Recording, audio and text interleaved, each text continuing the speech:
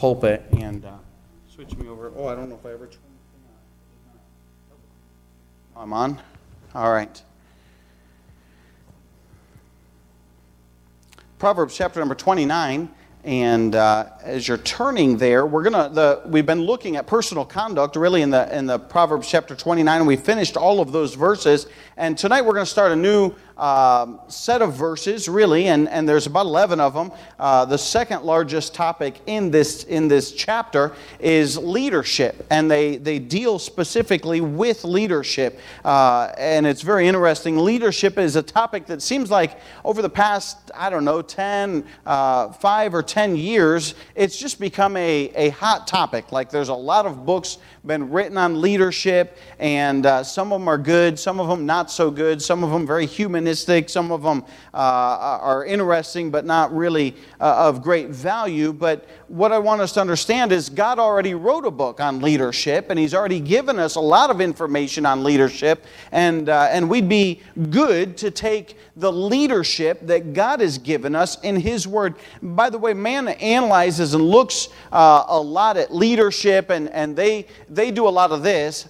Lick their finger and stick it in the wind, say, oh, the wind's blowing this way, so we need to start moving this way. And then, the wind started blowing this way, so to be a good leader, then you gotta stay ahead of the wind. But that's not God's leadership at all. God sets a standard and says, hey, uphold my standard. And that is the standard of leadership that God sets forth. God's leadership God's leadership manual has a very strict adherence to righteousness, leading in the straight and narrow righteousness in God's Word. And with that, with that as well goes compassion.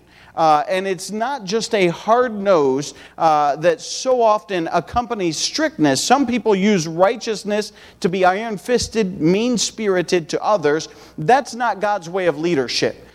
There's balance between strictness and there's balance between compassion. They really are two faces of the same coin. They really go hand in hand, and there's a fine balance between righteousness and compassion. You cannot let righteousness slip because of compassion, and some people do that. On the side of compassion, they say, well, we'll just let this go and let this go and let this go until there's no righteousness at all, and compassion is upheld. And then other people are so rigid that there's no compassion at all. And so somewhere between those two, righteousness must be upheld, but compassion must be maintained.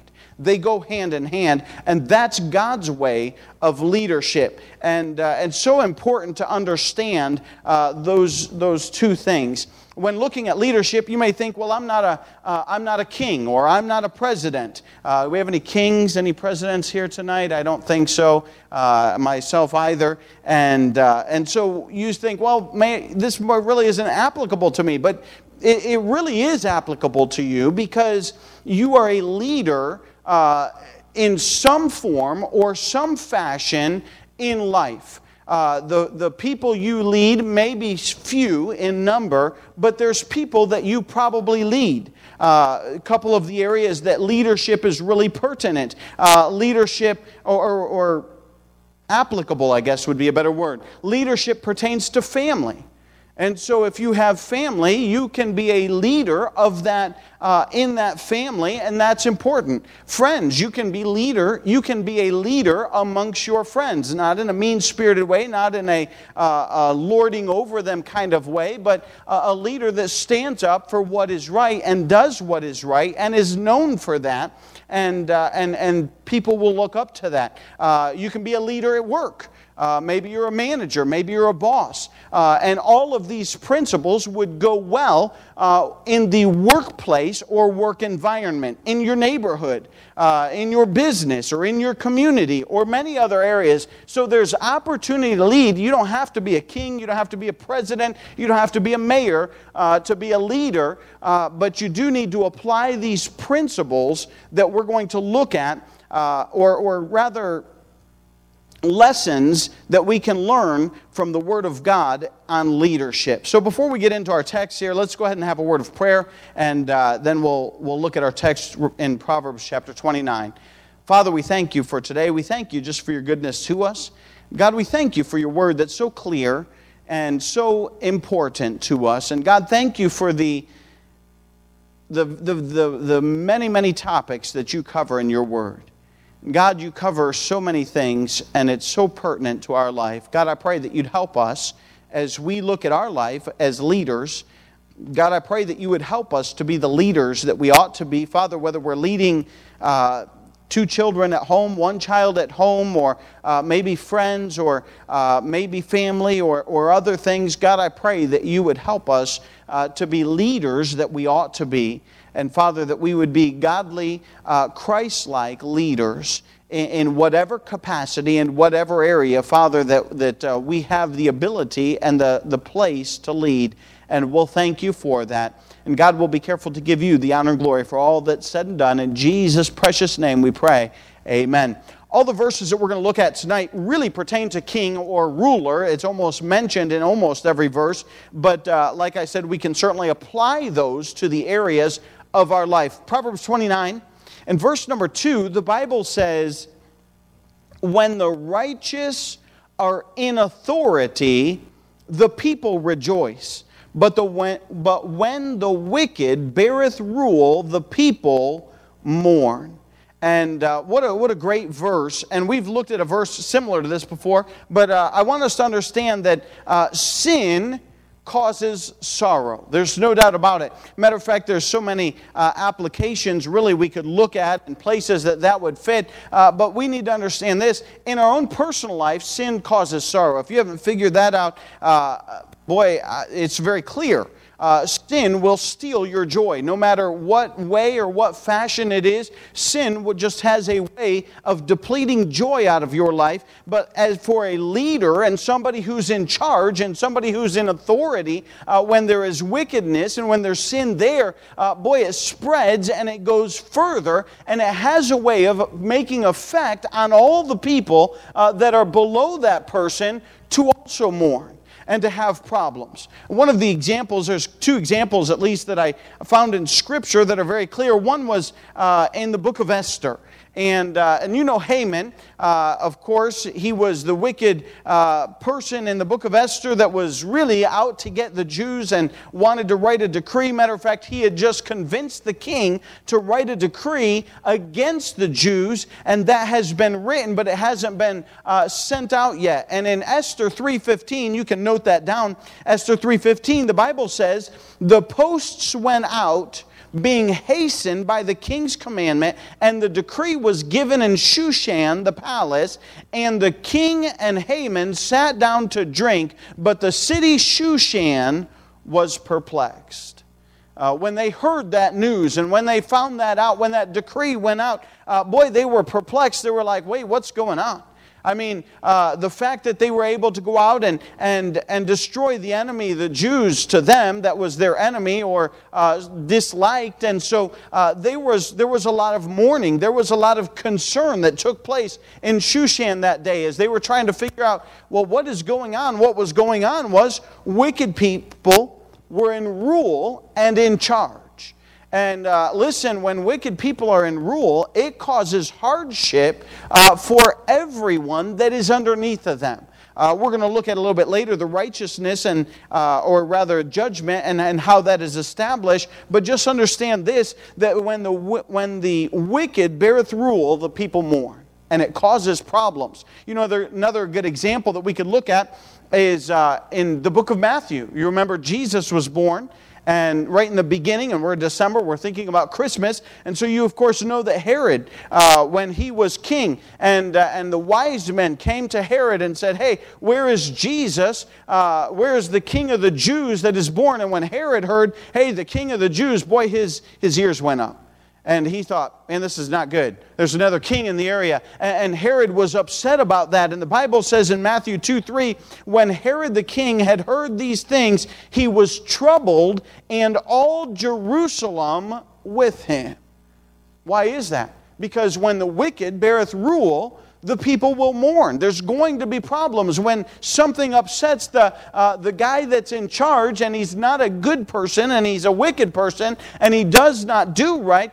Then, hey, there's fear that would fall amongst all the people, and they would be concerned because you don't know what he's going to do. There's really nothing holding him back, especially in those days when there was kings, and there was nothing holding them back from issuing a decree, like in Herod's day when those wise men didn't return. And he killed all the babies that were 2 years old and under. Could you imagine? There was a lot of mourning going on. And why? Why would he do that? He did that out of his own arrogance to protect his throne because he didn't want another king popping up in his area. And you say, man, that's pretty wicked. That's what happened. That's why that verse is saying, hey, when the wicked rule, then the people mourn, because it causes all kinds of problems. And sin has a way of stealing joy. And when it comes down from somebody that's up above and in charge, hey, there's just a way of stealing the joy of people that are ruled by that person. So the second part of that verse says, when the wicked beareth rule, the people mourn. But the first part of it says this, when the righteous are in authority, the people rejoice. Righteousness is rewarding. Thinking about Esther, I found this interesting because I actually found this verse first. Esther chapter 8 and verse number 15. The Bible says this. You can flip over there if you're quick and want to get there. Esther is one of those books that kind of hides, and I can never find it when I need it. Esther chapter 8 and verse 15. It's before Job. Job's Psalm, so if you go to Job and go back, you'll find Esther. It's just a small book. Esther chapter number 8. And the Bible says this in verse number 15. Esther 8:15. And Mordecai went out from the presence of the king in royal apparel of blue and white, and with a great crown of gold, and with a garment of fine linen and purple, and the city of Shushan rejoiced and was glad. What happened in the book of Esther? In the book of Esther, you started out with Haman trying to convince, and he did convince the king to write a decree to destroy all the Jewish people that were living there. And what happened through the course of the entire book was eventually Haman was actually killed and died, and Mordecai was elevated to the place that Haman was. And when he was in charge, they wrote a decree that all the Jews, because they couldn't reverse the other decree, so all the Jews were then allowed to defend themselves and to kill their enemies. And we find that, hey, Haman was a wicked man. There's no doubt about it. You go back and you read, and you'll find out Haman was a man that was not a good person. He was a wicked person. And when he was second in command, really, to the king, the people mourned, and the people were perplexed, as we saw earlier. But when Mordecai is now elevated, and he is second in command, and he goes out, we find the Bible says that the city of Shushan rejoiced and was glad. By the way, when you read that, that is the first time in the book of, that's the second time. We'll go back and revisit the first time. It's the second time that the word rejoice or glad shows up in the book of Esther. The first time it shows up, it was when Haman walks out, and it was talking about Haman being glad. And he was glad because he had gone to dinner with the king and with Esther. And Esther wasn't brave enough to ask her favor of the king the first night. She said, so let me have you come back tomorrow night for dinner again. And so Haman goes out, and he was happy, the Bible says. He was glad until he saw Mordecai. Then he was angry, and his countenance changed. But what I'm saying is, hey, in the book of Esther, the people didn't rejoice until there was a righteous person ruling over that place, over Shushan. And that was Mordecai. And he was elevated and put in a place where he was allowed to be the second in command. And then the Bible says the city of Shushan rejoiced and was glad. Prior to that, the city was perplexed and unsure about what was going on. Not just that, but there's other examples in the Bible. Go with me to Well, you don't have to go there. Just mark it down. 2 Kings chapter 11. We won't go there and read it for sake of time. But the righteousness in charge causes joy. In 2 Kings chapter 11, you should mark it down. You should go back and read it. It's a chapter you need to read. Athaliah, I don't know how you say her name, she was the daughter of Ahab and Jezebel.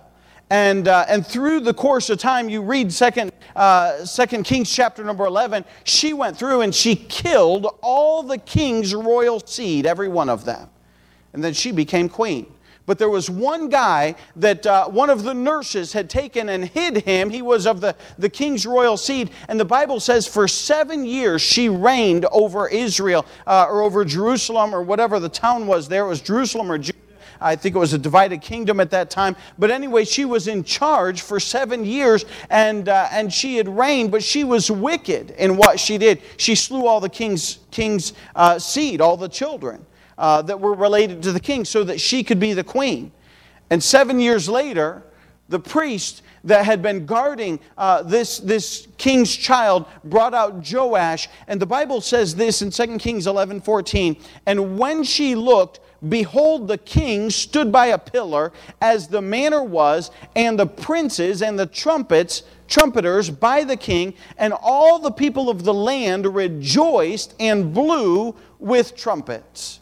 In other words, what had happened is they brought this king that had been in hiding, the seed of the king, out, and they set him up, and they set up guards all around him, the Bible says. And the priest said, hey, listen, at the time appointed, I want the trumpeters to blow, and I want the people to announce, hey, this is the king, the legitimate king of this area. And so they did that, and when they did that, Athaliah saw that, and she wasn't happy about it. She had been in charge for 7 years.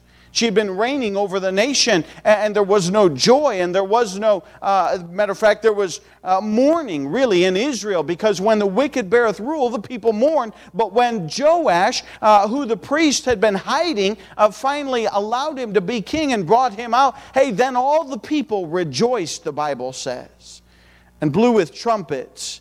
And the verse goes on, and it says, and Athaliah rent her clothes and cried, treason, treason. She wasn't happy. Why? That was her death knell right there. They took her out and killed her because she was not the queen. She was not in charge. She was not God's anointed person to be in charge of that place. And they took her out and slew her, and Joash was the king next in that place. And I'm just saying, hey, when the righteous rule, then there's rejoicing. We kind of look at that in our country, really. And listen, when there is somebody as the president of the United States that is pro-abortion and pro this and pro all the things that go against the Word of God, hey, that's mourning.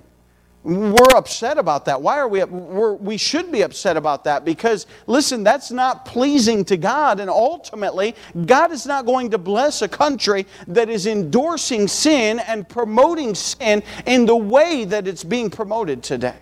And I'm just saying, the Bible's very clear, when the righteous are in authority, the people rejoice. But when the wicked beareth rule, the people mourn. We see in verse number 2 the emotion generated by leadership. Listen, leadership will change people's emotion. It'll cause them to either mourn, it will cause them to be joyful, but if they're doing what is right, and if they're standing for what is right, then it will certainly cause joy in their hearts.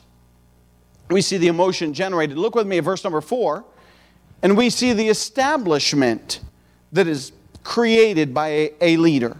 The Bible says in verse number 4, the king by judgment establisheth the land, but he that receiveth gifts overthroweth it. Let's take that first part. The Bible says, the king by judgment establisheth the land. Now, what is judgment? The Bible says, or the dictionary rather, defines judgment in Scripture: the spirit of wisdom and prudence, enabling a person to discern right and wrong, good and evil. Now, most of us have had children and they've been young and we've raised them and we'll understand this. When you have children, it is so important to set boundaries and set guidelines and rules that they understand. And when they're really little, it's just basically no or yes. Okay? And if they get those two things down, which they can understand at a fairly young age, they don't have to even be able to talk to be able to understand no. My dog understands no. And she's really not that bright. She's not. But I'm saying, that when they understand and when that's established, when you establish guidelines for your children and they know what they're allowed to do and what they're not allowed to do, they know what is right and they know what is wrong just by basic establishment of the boundaries that have been set, then they understand, oh, I can do this. And listen, children really do thrive when there's boundaries set. When kids do not know where the line is, and today it's here, and you're not allowed to do this, and tomorrow you can do anything you want, they're really confused, and they don't know where their boundaries are, and they struggle to understand where the boundaries are, what is right and what is wrong, because, listen, that leadership establishes that judgment. It establishes where the line is. So in a family setting, we certainly can understand that. Having raised kids and having had kids, we can understand that. In a kingdom, it's not much different. Or any position of leadership and authority, what is the basis of right and wrong needs to be clearly established. And listen, if you stick to the Word of God, it's fairly simple. Because God is the one that is the authority. And God is the one, and you're pointing to Him and saying, hey, you know what? What God has dictated is right, and what God has dictated is wrong. But when the ruler tries to take charge and say, hey, listen, I'm going to establish right and wrong, and we're going to change it, we're not going to follow what God says, then, hey, it becomes a problem, and you're not for sure where the lines are. And so the Bible says here in verse number 4, the king by judgment, that would be setting boundaries of what is right and what is wrong. The king by judgment establisheth the land. In other words, he's able to set it up. And if he's a consistent king who would follow, or leader who would follow the righteousness that's written in the Word of God, it's pretty easy to find those boundaries and say, you know what, we're going to operate within what God has commanded us. And that is what is right, and that is what is wrong. And we find that once that's there, hey, justice is upheld. Where's some of the justice? Listen, sometimes it's easier to see that it is established once those lines have been drawn. Justice is upheld. Once rules are established, law and order become normal. And so we certainly see that. But look at the second part of that verse. He goes on and he says this, but he that receiveth gifts overthroweth it. The second part of that verse, he that receiveth gifts overthroweth it. What's that mean? Means we shouldn't give gifts for Christmas and birthdays? No, that's not what it's talking about. The gifts that it's talking about in this verse, the Bible clarifies. Look with me back in Proverbs chapter 17 and verse 23. I want you to see this verse. Proverbs 17 and 23. 17:23, the Bible says, a wicked man taketh a gift out of the bosom to pervert the ways of judgment. There's an example of a gift that is perverting judgment. What does that mean? In other words, that somebody would go to the judge or somebody would go to the authority and they would say, hey, listen, I'll give you money if you let this slide. And the moment that takes place, justice and judgment has been thrown out the window. In other words, I'll take your money and I'll turn a blind eye. Listen, I lived in a corrupt country. I know what corruption is about. I'm talking corruption that like you've never really experienced probably in your lifetime here in America, where in Peru it was corrupt. I mean, they did so many weird things because they were trying to prevent corruption. Almost every time you would go to the pharmacy, you would go to the pharmacist and they would tell you that you weren't allowed to get anything off the shelves. You walked in there, and there was a little blockade, and you told them what you needed. And they would go back in the back, and they would get it, and they'd come back. And they wouldn't give it to you. They would write it on a piece of paper. And they say, this is what I gave this person. Then they would give you that piece of paper. Then they would pass that bag off to somebody else. Their job was simply to go get it in the back and then write it on a piece of paper and give that paper to you. You would take that paper down to the cashier, give it to the cashier. The cashier then would take that bag, examine it, make sure that what was written on the paper was really in the bag, and then you would pay the cashier. You say, well, that's kind of a crazy system. Why did they do that? Corruption. Because if I developed a relationship with that store clerk, I could just say, hey, can you give me this? And, hey, I'll give you, so much. You don't tell anybody. I won't tell anybody. That person pockets the money, and you walk out with what you need for less than what it was worth. You say, yeah, that's what would happen. Seriously. That's the level of corruption that would take place. And what happens is society completely becomes corrupted. And what I'm saying is a kingdom cannot be established when there is corruption on that level. I cannot tell you how many times I was pulled over by the police officer and they wanted money. And I had done nothing wrong, but they wanted money. And they would ask me in so many ways. They wouldn't tell me outright pay them, but they'd say, hey, can you help me out with some gas money? Hey, can you help me out with some coffee money? Can you help me out with this or that? And I would just simply say, I'm sorry, sir, I can't do that. I'm a Christian. And when I said that, I started learning I need to bring that up sooner. I would tell them, hey, I'm a Christian. I'm a missionary. And they say, oh, God be with you. Goodbye. Have a nice day. They let me go. Because they knew what they were doing was wrong.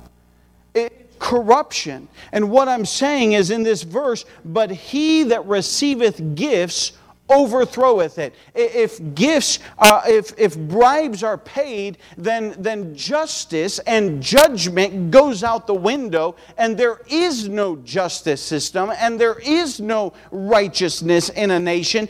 All of that is lost. And we don't have time to go there, but mark it down. 2 Kings chapter number 15 and verses 16 through 20. You can see that a king was corrupt and started the Assyrians came to attack Israel, and instead of standing up for him, he said, you know what, let me pay you off.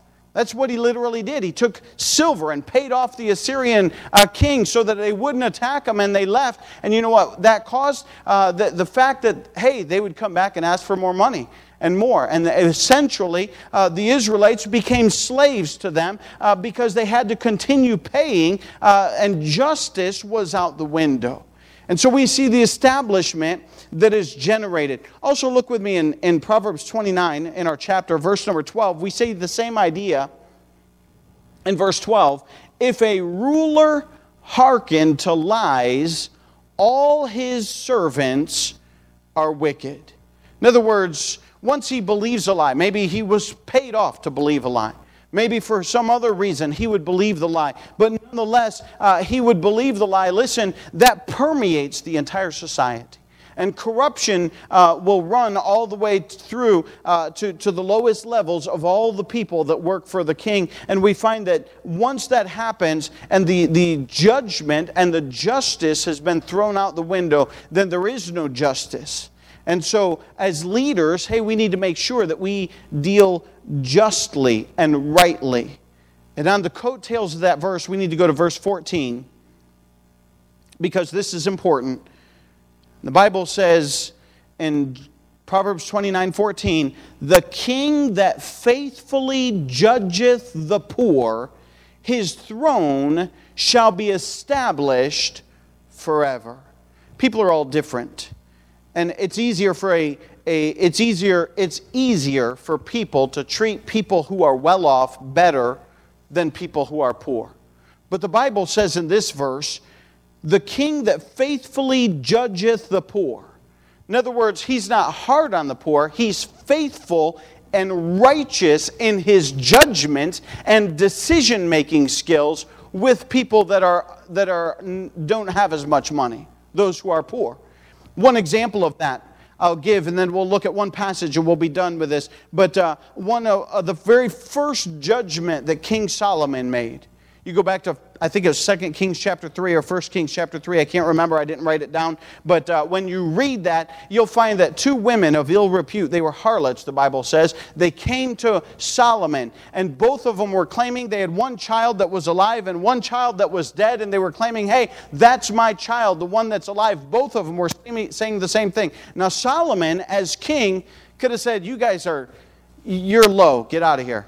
I'm not dealing with you. Go see another judge. Go talk to somebody else. Solomon didn't do that. Solomon was faithful in his judgment. And he was also wise. Of course, we know that because he had just asked God for wisdom, and God had granted him wisdom. And so he said, hey, bring me a sword. And I love the wisdom of Solomon here. He says, hey, bring me a sword. And of course, the one mom that was the real mom, she started getting a little bit worried, sweat beads beating up on her head. And he says, all right, take this live child and cut it in half and give both of them half a child. And the real mom said, no, don't do that. That's my child. Let her have it. It'd be better off alive with her than dead. And Solomon knew, oh, that's her child.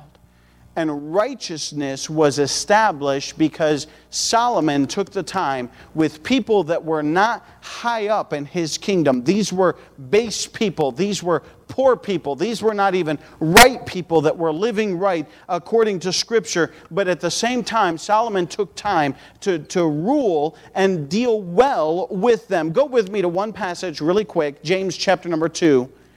And I want you to see this passage, and we'll read it, and I'll make very little comments because the Bible is so clear in this passage. We see that emotion is generated in leadership, whether there's righteousness or wickedness. People will mourn or be joyful. We see the establishment of a kingdom by righteousness. When justice is upheld, then a kingdom is established. And in verse 14 of Proverbs 29, we see equality is generated when we treat people correctly and rightly as people that should be respected.